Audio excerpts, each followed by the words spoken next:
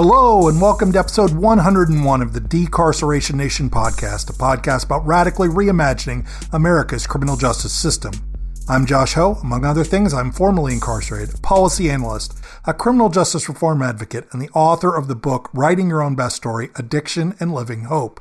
Today's episode is my interview with Marlon Peterson about his new book, Bird Uncaged, an Abolitionist Freedom Song. Marlon Peterson is the principal of the precedential group Social Enterprises. He is the host of the Decarcerated podcast, a Senior Atlantic Institute Fellow for Racial Equity, a Civil Society Fellow of the Aspen Leadership Network, and a 2015 recipient of the Soros Justice Fellowship. Ebony Magazine has named him one of America's 100 most inspiring leaders in the Black community. His TED Talk, Am I Not Human? A Call for Criminal Justice Reform, has over 1.2 million views, and he is the author of the recently released book we are here to discuss today, Bird Uncaged, an Abolitionist Freedom Song. Great to talk to you again, Marlon. We talked about doing something like this a few years ago, and I'm glad it finally happened. Welcome to the Decarceration Nation podcast. Hey, thanks for having me. It's happening at the right time. Yeah, for sure. I always ask the same first question. It's kind of the comic book origin story question. How did you get from wherever you started in life to where you were doing whatever you came on the podcast to discuss? But since your book is the story of your life in a lot of ways, maybe just to give everyone an idea of your journey, can you summarize where the book starts, where it goes, and where it ends? Yeah, thank you for that. I like that question. The book starts in Brooklyn. Actually, the book starts in Trinidad, the Caribbean, Trinidad, and then eventually goes to Brooklyn, New York. And it ends in very ways. It ends in different parts of the world because the perspective of it, where I get to at the end of the book is based largely on like my being able to experience different parts of the world and experiencing issues of incarceration or witnessing issues of incarceration and trauma in different parts of the world. So that's pretty much where it ends. There is a lot of trauma in this book, and I know you're doing a lot of interviews and probably a book tour pretty soon. How are you handling kind of continuously talking about these really serious and personal issues? I know I struggle with this myself sometimes, and I'm sure a lot of the listeners do as well. What are your thoughts on kind of maintaining your own wellness while doing this work? I mean, I take breaks from it. I mean, I have, first of all, just like you and I, we have a similar background, and as you just mentioned. So, I mean, it's not new to be talking about traumatic experiences for me. I think, though, that obviously this book it's in such great detail. I don't think I've ever required that of myself. But when I take breaks from it, I actually don't pay attention as much to like issues within the field of criminal justice, like right now. I actually like take a step away from it a little bit when because I need to breathe from it a little bit more. I need to be more intentional about breathing away from it because I'm talking about so many things that's so heavy. That's a part of it. So I don't want to like take on more. And that's pretty much right now. I'm in the beginning stages of this whole book tour thing. The book just came out April 13th yesterday. So I'm just adjusting to it right now. So even before this, like I had things I had to do, engagement I had to do earlier this morning, and came home and actually just took a nap. It was like very draining. And I have you, and I have another one after you, right? But I'm also doing this for other people. I mean, I also understand that this is like, I didn't write this book just from like, because I just wanted to talk about myself. I understood that there's every page of this book can be relatable to other people. So I also understand that me talking about it is also giving life to other people. I think in a lot of books, I think we're all familiar with kind of a normal narrative where there's lots of just kind of regular characters, human beings. There's a lot of non-traditional characters in your book. One of them is religion. Can you talk about where you started as a Jehovah's Witness and kind of where you are now, how that evolution or what that evolution has been? Wow. I really appreciate that question because one of the chapters is called Losing My Religion. Yeah, I was raised as a Jehovah's Witness, and in many ways, that foundation is why I'm able to do, speak publicly and try and interact with people who may not really care about what I got to say. That's advocacy is pretty much doing that, right? You got to speak to people about things and to people who probably don't care about what you have to say. And Jehovah's Witnesses get doors slammed in their face a lot, and I was getting doors slammed in my face since I was a little child, so I'm accustomed to it. But also, I mean, religion has played a pivotal role in my life, not only because I was raised as such, but I think that I had struggled as a teenager with believing that the religion was the right thing for me because I didn't believe the religion was protecting me. I mean, I didn't believe God was protecting me. Let me be more specific. But then again, when I went inside, the religion is what I gravitated back to, right? And I was facing a life sentence, and I didn't see. I mean, it was very real. It wasn't a joke. Like, they weren't bluffing with me. Some people say, they charge you. Like, they weren't bluffing. Trust me when I say that. Even district attorney now will probably say this to this day. Will say the same thing. So, I was desperate, and I don't want to say I just got back to religion because I was desperate, but it provided a level of guidance for me. And I don't mean just it. I was 19 when I went in, and I remember, like, for the first couple of years, I was always placed in housing units with people with me. And I didn't know how to adjust to prison. I didn't know prison. I didn't, I was arrested once before, but I spent a couple hours in jail. But I didn't, was never housed in jail. So in many ways, religion helped me, like, mature in some ways and understand and interact with people in a way that is mutually beneficial and definitely not harmful to one of us. I'm no longer a religious person, but I definitely appreciate a lot of the teachings in terms of just public speaking that I've gotten, and also just some values I've gotten from it, from that stage of my life. I myself am a recovering musician, and another kind of non-traditional character in the book is the steel pan. Can you talk about that, as well as how central music is to your story and your history? So far, you are the best interview I've had. So just right now, this question, I love it. There's nuance and texture to these questions. Yeah, the steel pan, instrument of the Caribbean, Trinidad and Tobago. I still play it, actually. I play the sixth bass in the summertime. We have a band here, and we've won competitions. But during my incarceration, prior to my incarceration stage, I would play pan during the summers with different bands. And it was one of the places where I felt the safest. I would have to leave my block or my neighborhood to go practice. And in many ways, that, like, gave me a sense of peace going to play the instrument.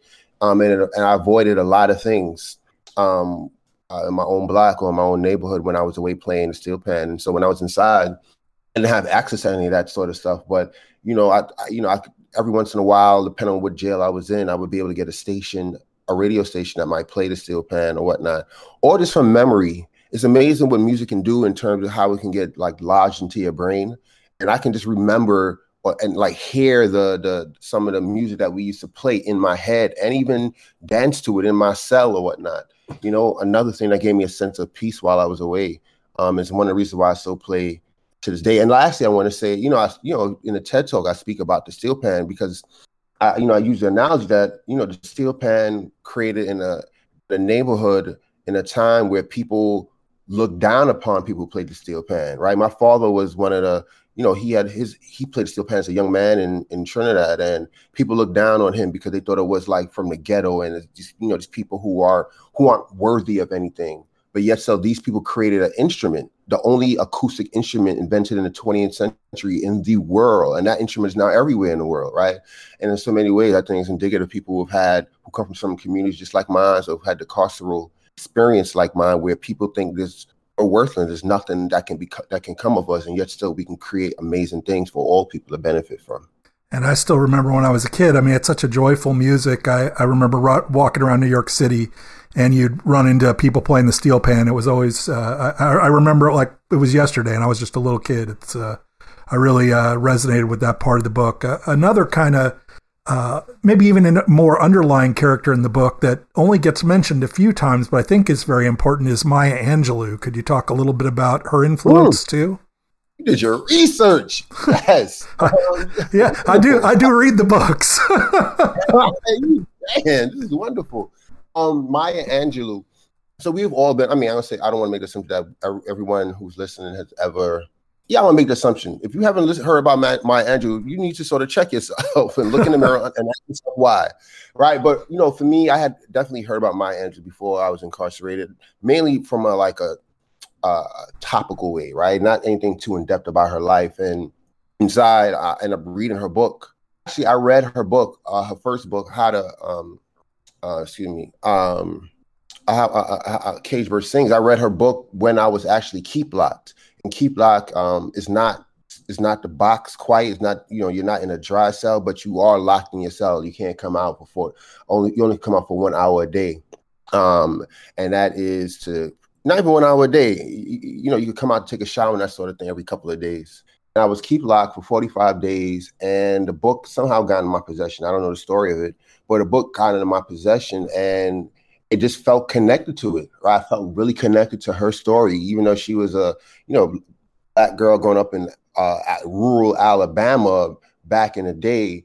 I'm a guy growing up in Brooklyn, and, you know, the 20th century at that time, the 21st century, definitely played different places, but I connected with it. And I think the metaphor of like the cage bird sings, like I was in a cage. And at that point, I remember being just in a deeply dark place.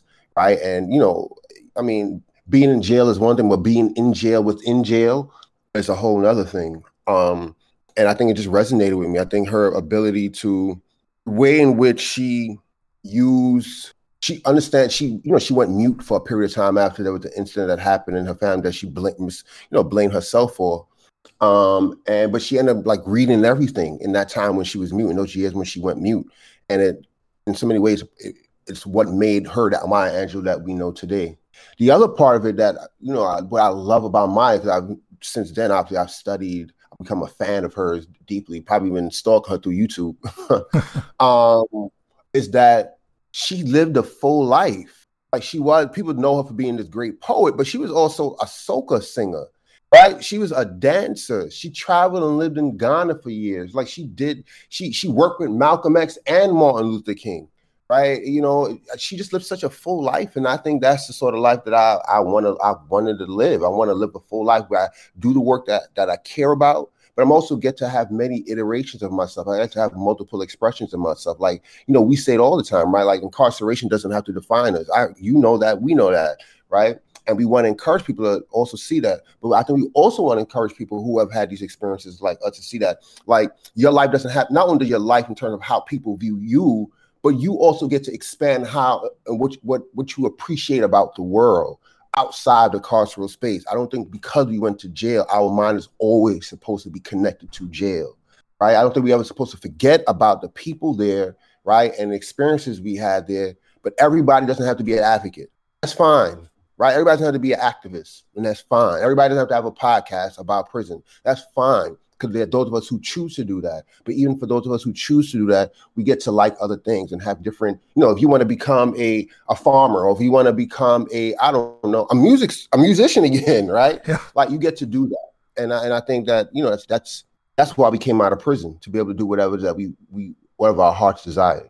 That's such an important point there. So I was just talking to Maurice Shama a couple weeks ago, about how sometimes it could be exhausting, where every single conversation you're in seems to have to go back through the exact same territory. You know, sometimes it is good to be other things for a while. Yeah, it is important, because you also got to give space to other people. I remember being a younger person inside, and, you know, there'd be the old time, you know, I can't believe it, but the old timers are like my age now, right? But, you know, sometimes you need people to also allow you younger folks space to step into what they need to step in. I think sometimes people who've been in the game for a long time, or who've been like doing this sort of work that you and I do all these years, you know, sometimes it's okay to be like, all right, you know, somebody else can do that, because they also experience incarceration differently. Like I know this things about incarceration that never will change based on whether you were in jail in the 60s, 80s, or, you know, 21st century. There's something that, you know, the pain, the trauma, the harm, all that is still very much a part of the fabric of incarceration. But also nowadays, people got access to tablets. I if you had anything like other than the little see-through Walkman or radio that you had, you was going to the box. Now people get tablets. I'm not saying like good for them, but I'm saying they're also experiencing incarceration differently, and their experience between being incarcerated and the way they're able to experience the outside world is a little bit different. Yeah, it's also got to be pretty surprising to some of the old guys in there who had never seen a computer at all, and now they can get a tablet and stuff like that. I imagine. I mean, this happens to some of the old people out here. I had a friend yesterday who's my age yesterday, is like, yo, how I send a friend request on Facebook. he's my age, and I mean he's out here. He didn't do prison, so I'm just saying like there's also for us out here. I mean, there's a lot of serious stuff in this book, and we're going to talk about that for sure. But I got to ask one lighter question at least, and that's because, you know, this is a real big part of my life too. Basketball seems to be a big character in the book.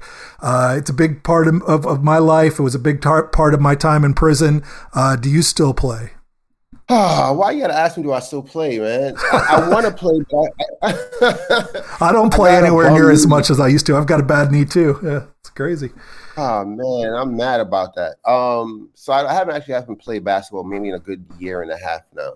Because I have a mild tear in my ACL on my right knee, so that stopped me. That's the only thing that stopped me. Like, I would still be playing, but in the book, I mean, definitely for the first couple of years of my incarceration, like basketball was the closest thing to being.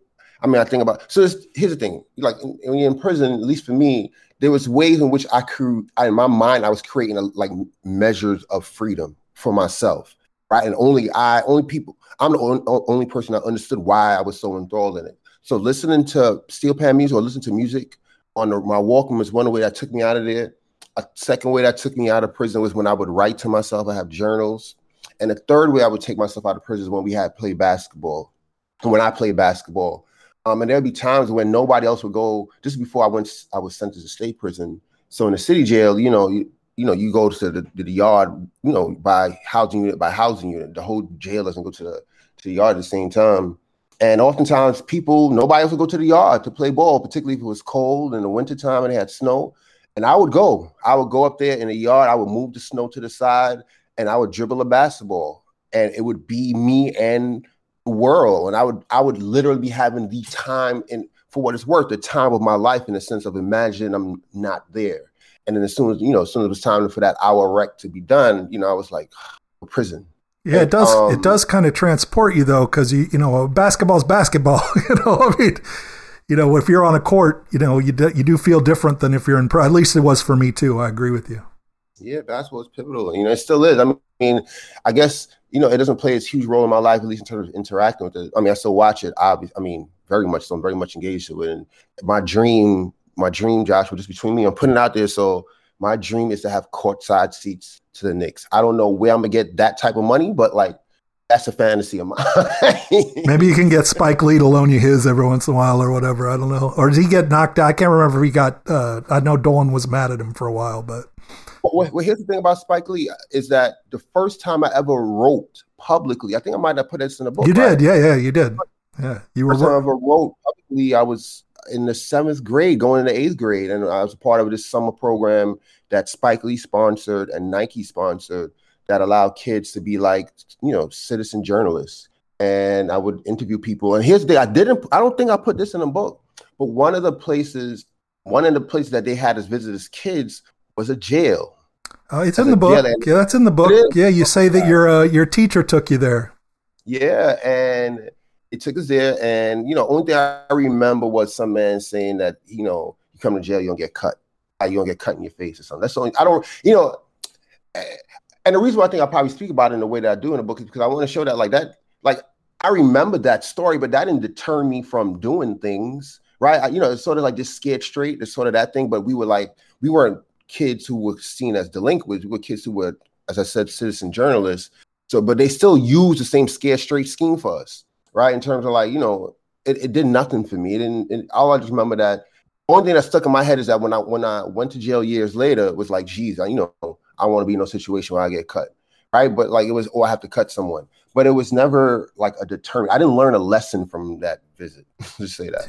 Yeah, no. I mean, I think there's this kind of assumption that stuff somehow change, and maybe it does for some people, but I don't know. So kind of a final non-traditional character, I think, and this is kind of a, I'm reaching a little bit here, but I do think it's pretty present throughout the book, is secrecy. Where have you come to in terms of kind of how you try to be present in terms of truth-telling, mask wearing, emotional honesty, that kind of stuff? Because you've obviously made a long journey there. Yeah, definitely a long journey. I mean, I'm definitely much better at that in terms of unmasking. I'm more of myself. I'm more comfortable with myself. I'm more comfortable with being honest with myself. Right? first chapter of the book is called Hiding, right? And I speak about, in so many ways, the genesis of my hiding. And that's why it starts in Trinidad. I mean, I wasn't born in Trinidad, my parents were. But, I speak to the genesis of it, of like why hiding was a thing that in so many ways is, taking a quote out of the book, it was part of the cages that I created, a cage that I created for myself. But it was also, influenced by, external things that were happening outside of me and around me. But so as I've evolved, matured, gotten older, I've realized that, some of these masks, all the masks that I've worn or I felt committed to have harmed me more than they've helped me. And I also realized that, there were certain masks that everybody wears in prison, right? I mean, it's the way you survive, right? You wear some type of mask in prison and it's necessary in some ways, right? Yeah, but those masks keeps you safe, yeah. right? Mm-hmm. Keeps you safe, right? But also like those masks, because, I spent a decade there, right? So it became part of my character in terms of like the mask that I wore. So I had to unmask that, and it took time, right? So I'm home 11 years now, and I didn't realize some of the things I was carrying was still with me, right? Because I was still able to flourish professionally, right? After, you read the bios, a lot of things I've been able to do since I've been home. But in that, one of the things I was sort of like not realized up until maybe pretty much in the process of writing this book, like how I was wearing some of those sort of masks, really emotional masks that was harming not only me, but it was harming people who were coming close to me, right? Because I was still in so many ways protecting myself, my innermost self from people, because, that's what got me through prison for the most part. I mean, I definitely connected with people, but it was, I connected with people in prison, but not in a way that I think that that showed my vulnerability. I connect with people in a way where people felt that they can share their vulnerability with me, but I didn't have to give anything back. It was sort of just like, one-sided. And I realized particularly, this is what I'm going to, Joshua. I'm talking about in an intimate space, like relationships, even familiar, like close family, like it has to be reciprocal. In so many ways, I was preventing people from getting to the deepest parts of me.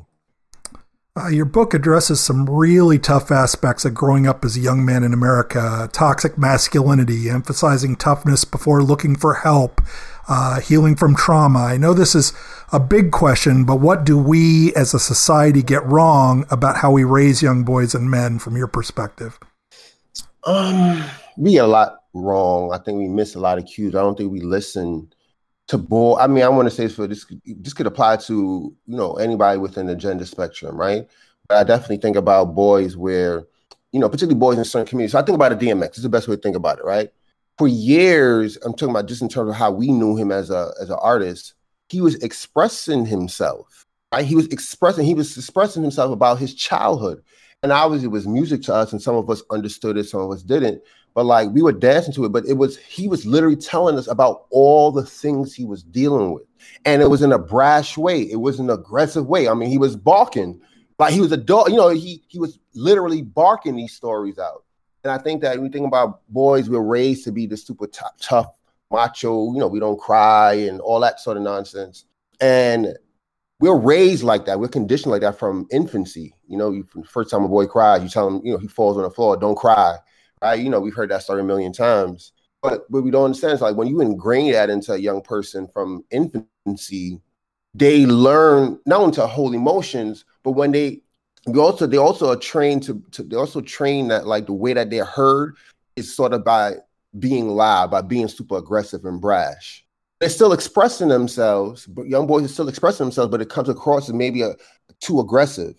And I don't think we are listening really. We're not listening to the little DMX in a lot of our little boys, right? And for me, I kind of like bringing myself into the story. Like in my household, I wasn't necessarily raised to be this tough, all that sort of stuff, but I was also raised in Crown Heights, Brooklyn, right? I was also raised in the schools I went to. So I picked on some of those traits, right? And so the ways that I wanted to express myself, people couldn't really relate to it when I attempted to, or in a few times I attempted to.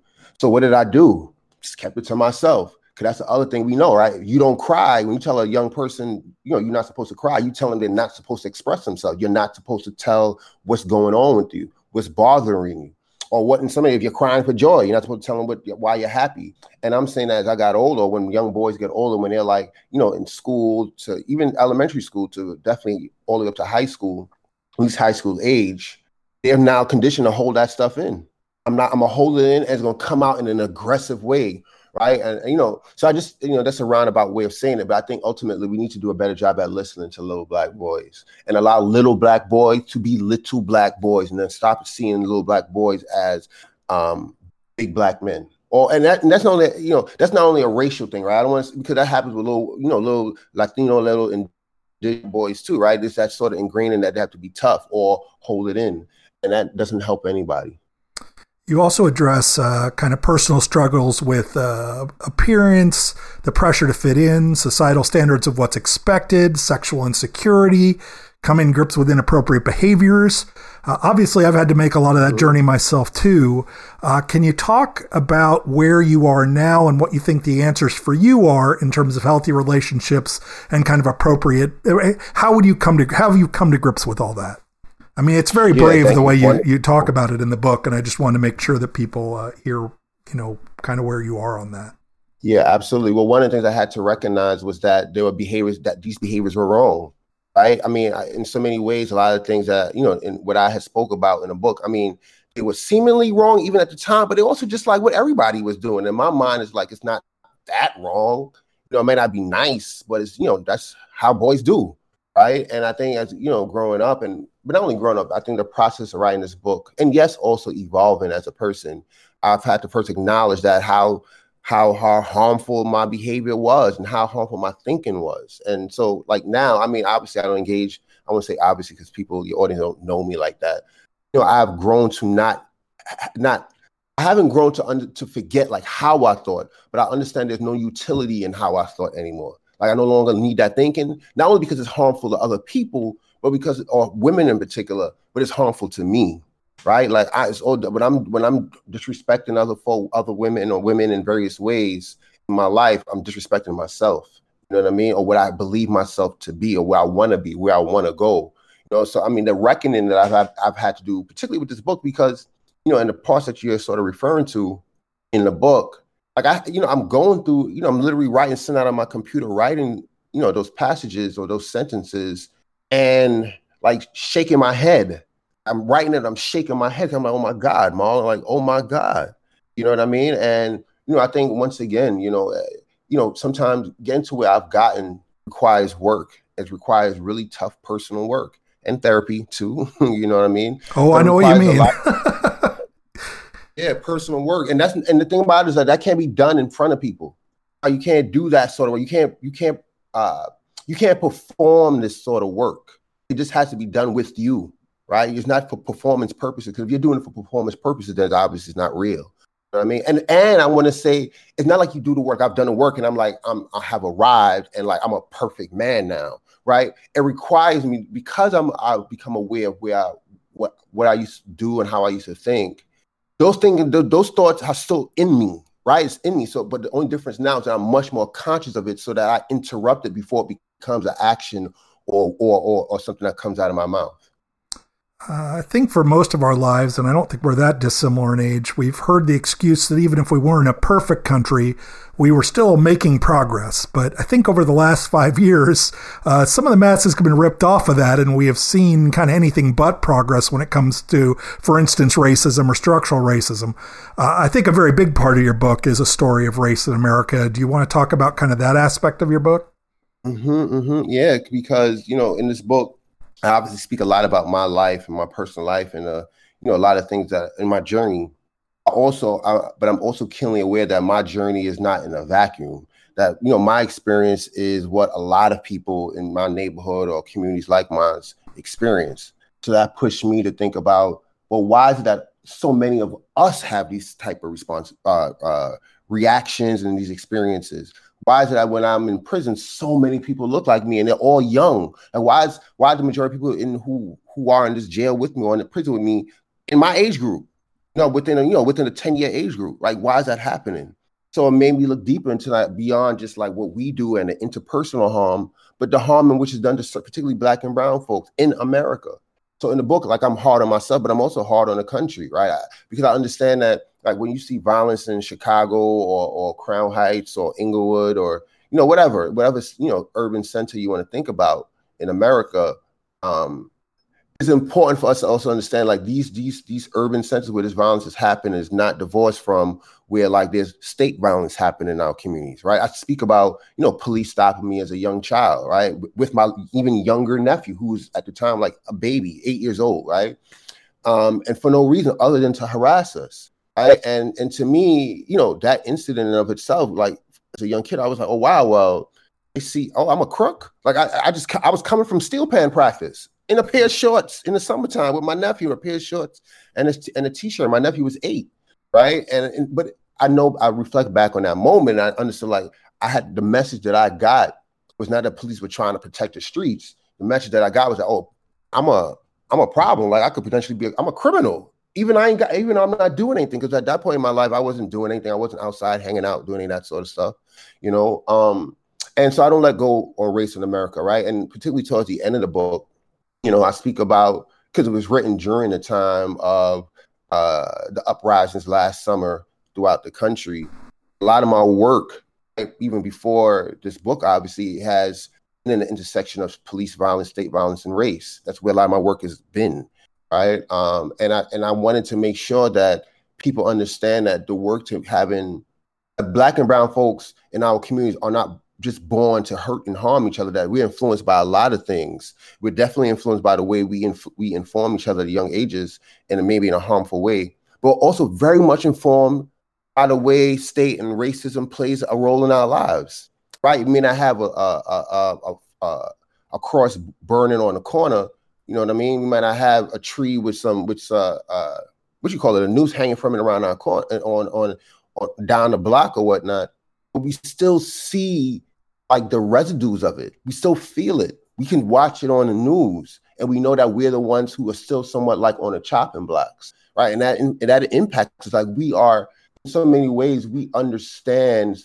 even in our subconscious, that where our skin color, our complexion, where we live is a threat to other people. Even if we have never done anything to anybody physically, we understand that, we get that messaging. You know what I mean? I wanted to sort of really be clear about that. Like that messaging is a part of the problem why you see a huge part of the problem, a major part of the problem of why we see what's happening in neighborhoods like mine or Inglewood or Chicago or Jackson, Mississippi or what have you. So it's interesting because I think with you and me who've been through the system, we see an increase in dysfunction or crime or whatever you want to call it in a community. And our first thought is we need to do something to try to address, the problem in that community. And I think when other people see an increase in crime, the first thing they think is we need more arrests, we need more incarceration, and I think both of us do a lot of work to try to break that down and I think your book does a good job of that. But, what do you say back to that now? I think you just had one good answer to it. But when someone comes at you with, well, there's more crime, we got to protect the community, let's put more people away.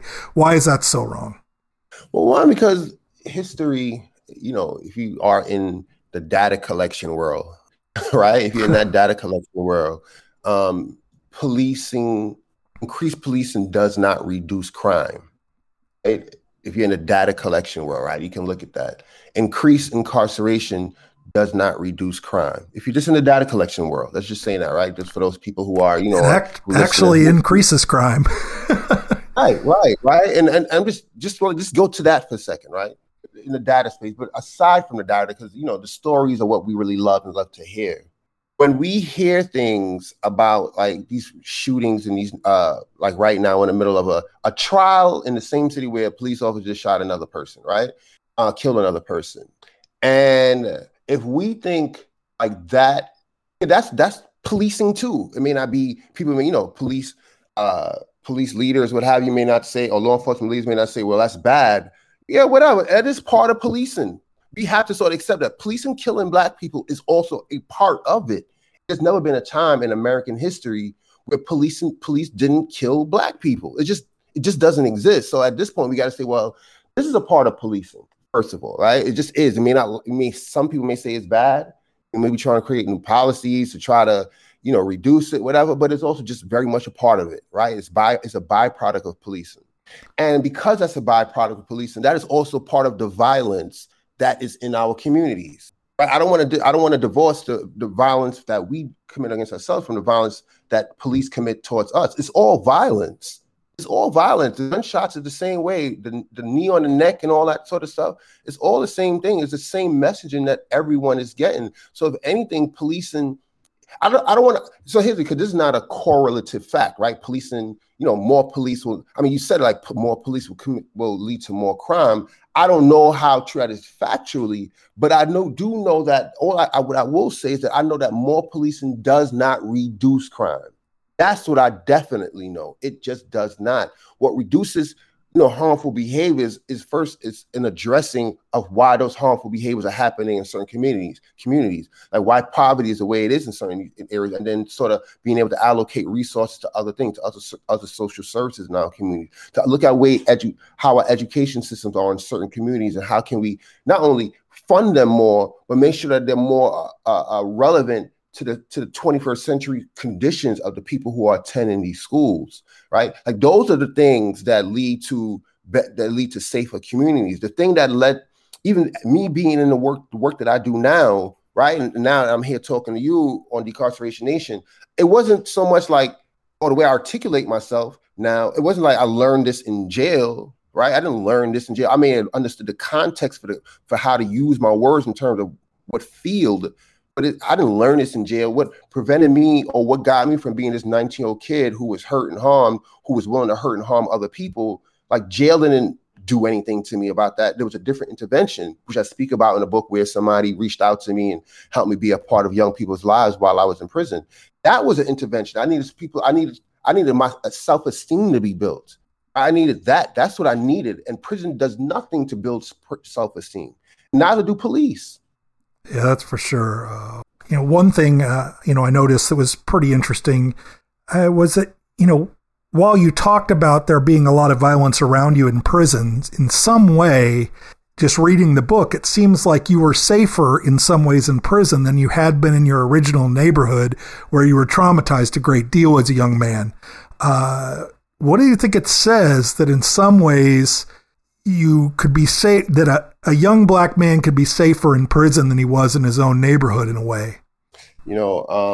Just last night at the book launch that I had with Dr. Nadia Lopez, the person I'm referring to, who was a teacher who reached into me to ask me to, be able to write some words to her students at the time. She read a letter that I wrote to a student in 2005. I had never seen, you write a letter, you don't get a photocopy of the letter you write when you're in prison. You write it and it's gone. So I had never seen the letters that I had wrote to any of the kids, since I wrote it. And she read it. And in this particular letter, a student asked me literally almost verbatim, do you think it's safer being in jail than it is out here? And then she referred to stray shots and, all the things that could happen in her neighborhood in Fort Greene, Brooklyn at the time. And it made me rethink about it, right? Rethink it. I think about Eddie Ellis, right? Who's a mentor of mine who passed away several years ago. He's one of the people that authored the non-traditional approach to criminal and social justice. He would say that there's no such thing. A lot of really good work on language too. And it's good. Yeah, great. Yeah, it's why we call people, that's why we use incarcerated person or whatnot. We don't say just convict and all that sort of stuff. But one of the things that he had said was, he would say, and it was that there are no prison problems, there are only community problems, right? And in it, he was trying to just draw us in to understand that what we're seeing in prisons are just a small example of what's happening outside, right? It's just concentrated harm in prisons, right? Where it's the same thing happening, but it's just more people in more space, right? Here's the thing. I think it's sad when we're in a society, this is what I'll answer. I think that when we live in a society where people question whether it's safer to be in jail for a black person than it is outside, I just really want to say that is telling on our society, that it might be safer for us to be in a cage against our will than for us to be outside, right? That's just an indictment of society. Now, do I think it's never better to be in a cage? It's never better than be in prison, right? And in some ways, I don't want to say that I was safer. I just understood how to interact with people differently, right? I just really understood, I sort of forced her to understand how to interact with people differently, right? And everybody in prison is walking around scared.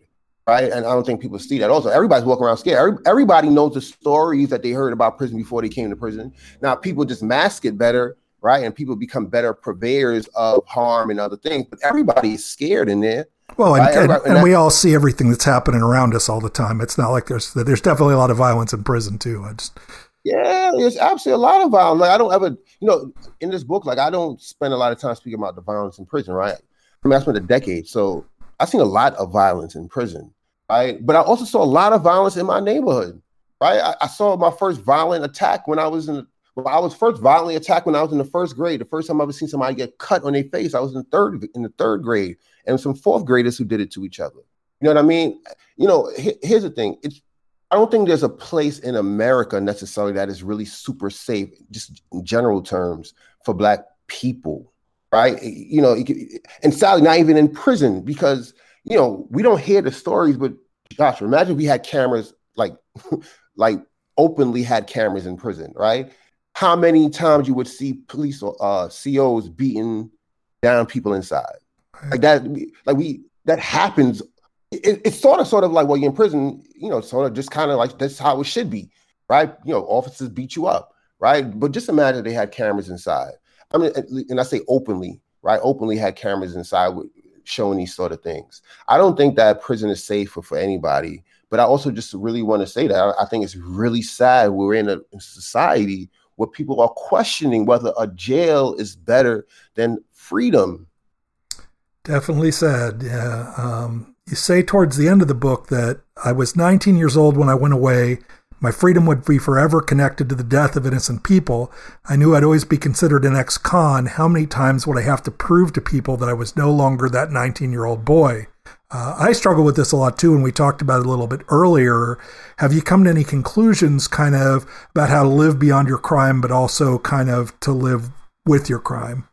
Yeah. I mean, healing is a personal thing, right? Atonement, is a personal thing, right? And similar to like how we, spoke a little bit earlier about, the way I, interacted and thought about, women and, and those in the way I interacted as a child and where I'm at now, that's a very personal process in terms of reckoning with myself and then moving beyond it, right? And moving beyond it, I need to move beyond it. If I don't move beyond it, I can't be a productive soul. Right. So for me, like I've definitely healed beyond from that 19-year-old boy.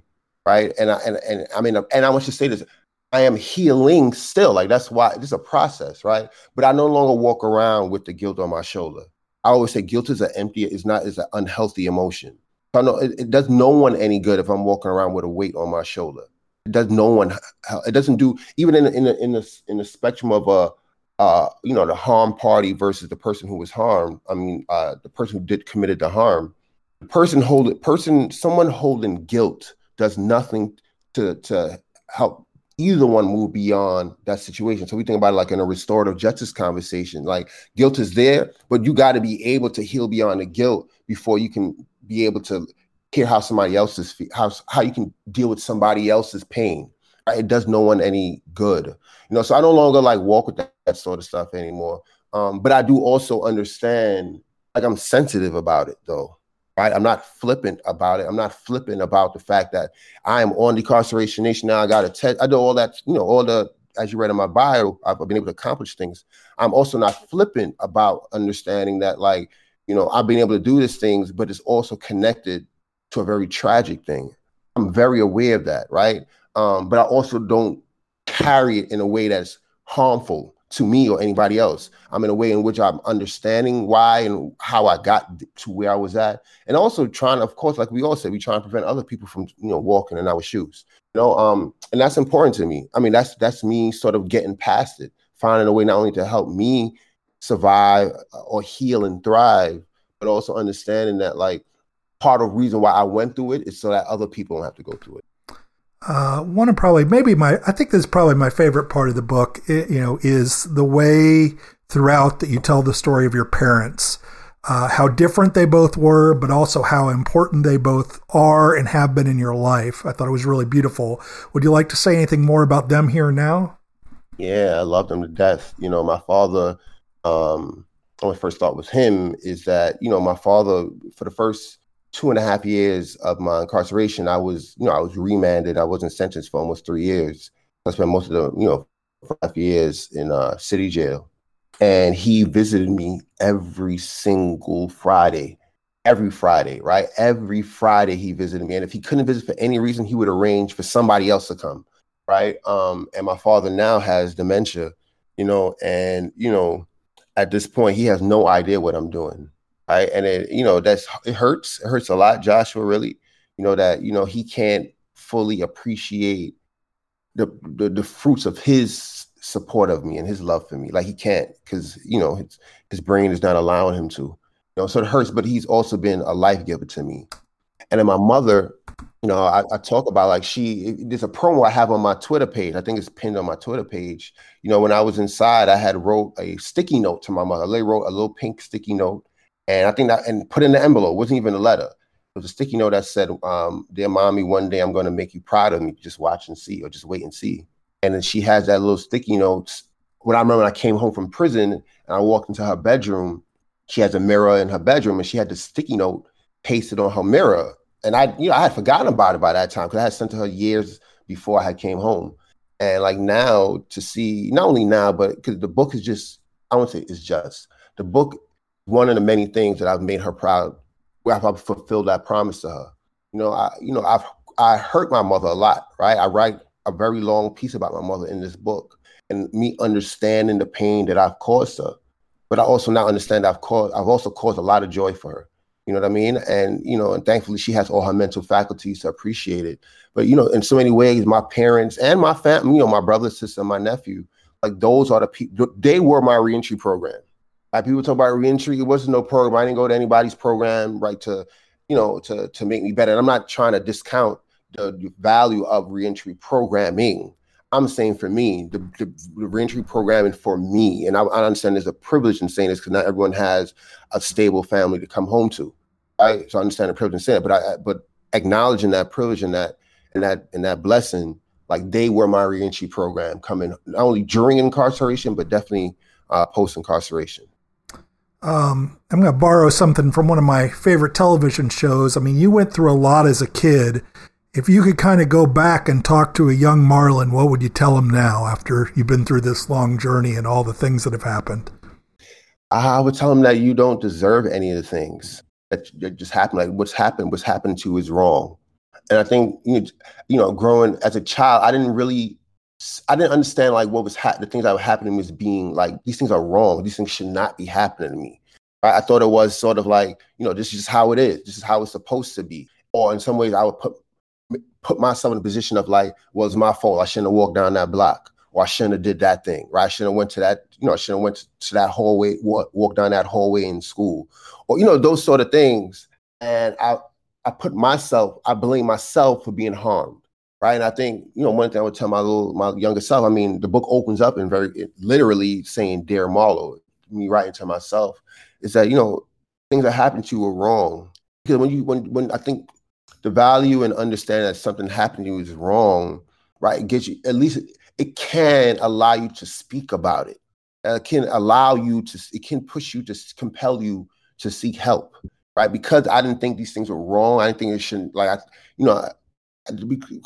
because of the way I sort of experienced those moments when I was a young person as not necessarily being wrong and unfair. I just figured I should just keep it to myself. Okay, just what happens to everybody. So why should I talk about it, right? What's gonna make me any special, any different? And that hurt me a lot, right? And I just kept it to myself, and it, it showed up in different ways. So I would definitely tell my younger version of myself that what happened to you is wrong, and that in the book, right, I open literally about my lips, right, having big black lips, and it's like I use that. It was very real where I was ashamed of it, but it was also in so many ways metaphorically where I just felt like I needed to hide, right? The opening chapter is hide, right? And I think I would tell a younger version of myself that you shouldn't hide anything about you, not the size of your lips or not how smart you are or whatever. You're not supposed to, or your talkativeness. Don't hide that, because those are the things that make you, Marlon. A lot of our brothers and sisters come back from incarceration and try to publish books. Now that you are a successful published author, what advice would you give to them about publishing? Oh, first of all, this book, I'll say this. Somebody else I was actually having this conversation with last night who just came home not too long ago. First of all, write. Because, some of the some of the words, the passages from this book were in so many ways written before I started writing this book, right? I have journals from inside, but also I kept, was journaling after incarceration. So I had a lot of information to go back and look to and be like, how can I put this in and how to explain this a little bit better? So just write. That's the first thing I'm going to say. And I wrote a lot before this, right? I would write inside. I would interview other guys inside. And that's how I got better at the craft. And I came home, I would use this craft that I like to speak about issues of incarceration, right? I like to say I'm probably a writer first than anything else. You know what I mean? So that's the first thing I would do. And the other thing is that I think there are the publishing game, there's two options. You can publish it yourself and you could, seek a whole publishing setup, right? And I have a whole a publisher and all that, editor and all that sort of jazz. And those are two options that are available to you. You do your research and figure out what best fits you. But it doesn't matter which route you choose. If you're not writing, like you're just not actively writing things, whether you're writing it for public consumption or you're just writing it to keep to yourself or share it to your friends and family. If you're not writing now, that's your practice. If you're not practicing now, I don't think that you could easily just write a book tomorrow, right? It takes a lot of practice. But if you're a writer and you're somebody who's formerly incarcerated or you're incarcerated now, like the best advice I could tell you is to write now. Like, that's a double entendre, right? But right now, because that's the way that you get yourself ready for the longest. I mean, I wrote a 200 and some odd page book. I've never written anything that long before, but I can also say that I had so much to, like, I have stacks of writings in my house, stacks of writings from incarceration and post-incarceration that I was able to use as research. And there's my practice. So just like if you're a ball player, you know what they tell you, you got to stay in the gym. That's true. This year I'm asking people if there are any, speaking of books, there are any criminal justice related books they might recommend to others aside from your own. Do you have any other favorites? Yeah. I'm kind of like looking at them now. So one I would write is Mariame Kaba's new book. I think that her new book is one that you should definitely, We Do This Till We Get Free. I think that's one really good book. And I think I'm gonna just shout out Reginald Dwayne Betts, who I'm gonna be in conversation with a little bit later. He has two books, right? His most recent book is a book of poems called Felon, which I think you should check out. But also his previous one, which is Bastards of the Reagan Era, I think is another one you should check out too. I'm trying. We all know that there's a huge library of books that I think are out there. But I also want to say this too. Actually, I want to rebut one thing I just said. That's how my mind works. There aren't enough of us writing these books. Right? I want to say there aren't enough of us who've had experience writing these books. I want to say that, and I'm talking about the whole gamut of people who've been incarcerated, not just the folks who have been unfairly convicted, innocent folks, but the folks who committed a crime were convicted. Like, I think those people, that's me, right? Like, we need to be writing these books. All of us need to be writing to this experience because this is documentation of this atrocity in this country at this moment in time. When you have 2 million people in prisons, when your investment in prison is more bigger than your investment in anything in terms of social programming and support for these communities, this is a flashpoint in human history. And we need to document this. And I think people who have had experience need to document it, and particularly even people who are currently incarcerated. I don't know, the publishing game has gone to the place where it's able to do that, where it's open and understands the importance of getting currently incarcerated authors on the books, right? I'm an advocate for that, like getting currently incarcerated authors on the books. But I think that's where we need to go to. And I also encourage this part, right? For people who are, who have had our experiences currently formerly incarcerated, to also look and be how they can infiltrate other parts of the publishing industry, right? Because not only writing a book, but I'm learning right now, but it's also about, like, there are gatekeepers, who are in the publishing game, right? And a lot of them don't understand us and may say, well, I don't think you should talk about it like that. And you really think that's, they don't understand our experiences. So I will also encourage people who want to be in the publishing, in the writing game, to also look at other ways you can infiltrate this publishing industry. As an editor, we need formerly incarcerated editors. We need former incarcerated editors, and that's another place I think we can go in and capture. So that's my advice. Try to see how you can be a former incarcerated editor. You're famously a podcast host too, so I figure I'll ask you if there's anything you want to ask me this time. That's where in this space. Wow. Okay, definitely, Joshua. I mean, why haven't you stopped Incarceration Nation? Why haven't you stopped this podcast? Why haven't you had over 100 episodes, right? Yeah. Am I correct? This why haven't you been like, well, I did 100, let me do something else now? I think mostly because there still seems to be interest, and there's so many more people's stories to tell, and people are putting out new, a lot of what I try to do is kind of policy deep dives. And so people are putting out new research all the time. And I want to get the education out there to folks so that they can speak back to kind of the bad things that people are saying, the untrue things that people are saying about why we should maintain the same thing we've been doing for the last 50 years and kind of, the classic definition of insanity, continuing to do the same thing over and over and over, even though it's failing. And so I think that's really why I do it. It's just to keep, kind of to say, here's the news, but the news that they don't usually print, if that makes sense. Everything fit to be print in the New York Times doesn't get into the New York Times. So you're catching everything that really needs to be recorded, I guess. Can I ask one more real quick one? Yeah, sure. Okay. I had debated this too as a podcaster. How do you feel about interviewing people who come to the criminal justice space in a different way? Like they don't, I think about like the Koch brothers. Like, how do you feel about interviewing like one of the Koch brothers on the Incarceration Nation? Do you feel like you want to give them that platform, or are you journalistic in the endeavor? I actually have interviewed Mark, one of the senior VPs on my podcast, and it was, so much of the work that we try to do in legislatures is impossible to do without bipartisanship because, red states aren't going to move.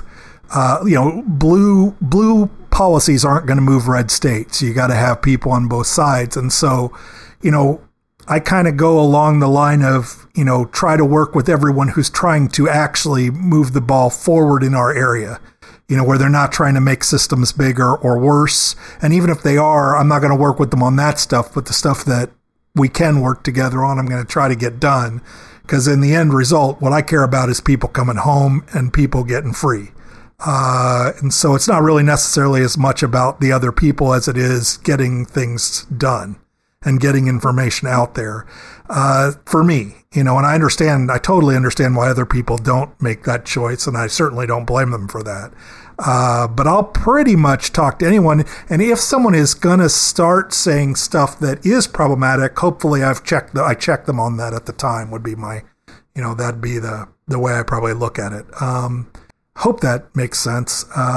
I always ask the same last question, which is, what did I mess up? What question should I have asked but did not? Oh no, you did pretty good, Joshua. You did good. I was giving all the praise in the beginning. No, I think you're obviously great at this.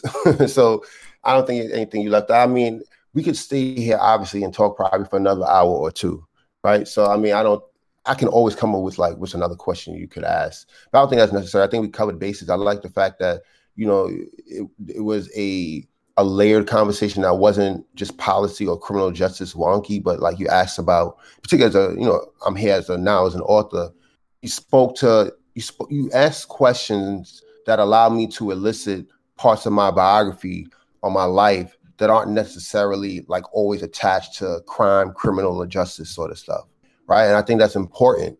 I think that's super important because when we are like in this work, even when you're in the policy space, when I'm in a policy hat space, what moves policy ultimately are the stories. That's what ultimately moves policy, right? How you can get people to realize that something matters. And I think with the way you started off was like you in so many ways you help, not so much about why I mattered, but more so about why understanding the depths of people matters. How can people best find your book? So you go on my website, marlonpeterson.com, and you'll have all the ways in which you can purchase the book. So I'll say you can start there. It's available everywhere. Of course, I encourage you to buy from a local bookstore. And, you know, IndieBound, INDIEBOUND is one of the ways you can find out what local bookstores are near you, and it's there and it's available. And also I did the audiobook. So, you know, you can once again go on my website, you find out how to purchase the audiobook, and you can hear my voice recounting my reading Bird on the Cage and Abolitionist Freedom Song. Thanks so much for doing this, Marlon. I really appreciate it. It's great to get to talk to you here. Finally happened. Thank you. Absolutely. Talk to you later, brother. All right then, bye. And now, my take. I have to say, I've rarely read a more brave book than Marlon's book. Marlon takes on strong topics like toxic masculinity, sexual assault, being raised male in a world that raises men poorly, and about feeling constantly vulnerable and constantly traumatized as a young African-American male in an often brutal country. He exposes himself, his weaknesses, his flaws, and his powerful victories, all in order to let people really see how our systems of economics, education, religion, transportation, toxic masculinity, and our social safety nets frequently fail kids just trying to make it to adulthood alive. It takes an incredible amount of courage to put yourself out there like Marlon did. It shows how big his heart is and how much he cares about making the world a better place. But I think it's also important to remember that it isn't just that it takes courage. We should also be thanking Marlon for putting himself and his story at risk in the public eye and for being willing to relive that trauma publicly. Thank you, Marlon Peterson. As always, you can find the show notes or leave us a comment at decarcerationnation.com. If you want to support the podcast directly, you can do so from patreon.com/decarcerationnation. For those of you who prefer a one-time donation, you can now go to our website and give a one-time donation. Thanks to all of you who have joined us from Patreon or who have given a donation. You can also support us in other non-monetary ways by leaving a 5-star review from iTunes, or just add us on Stitcher, Spotify, or from your favorite podcast app. Special thanks to Andrew Stein, who does the editing and post-production for me, to Ann Espo for helping with our transcripts and our Facebook images, and to Alex Mayo, who helps with our website. Make sure and add us on social media and share our posts across your networks. Also, thanks to my employer, Safe and Just Michigan, for helping to support the Decarceration Nation podcast. Thanks so much for listening to the Decarceration Nation podcast. See you next time.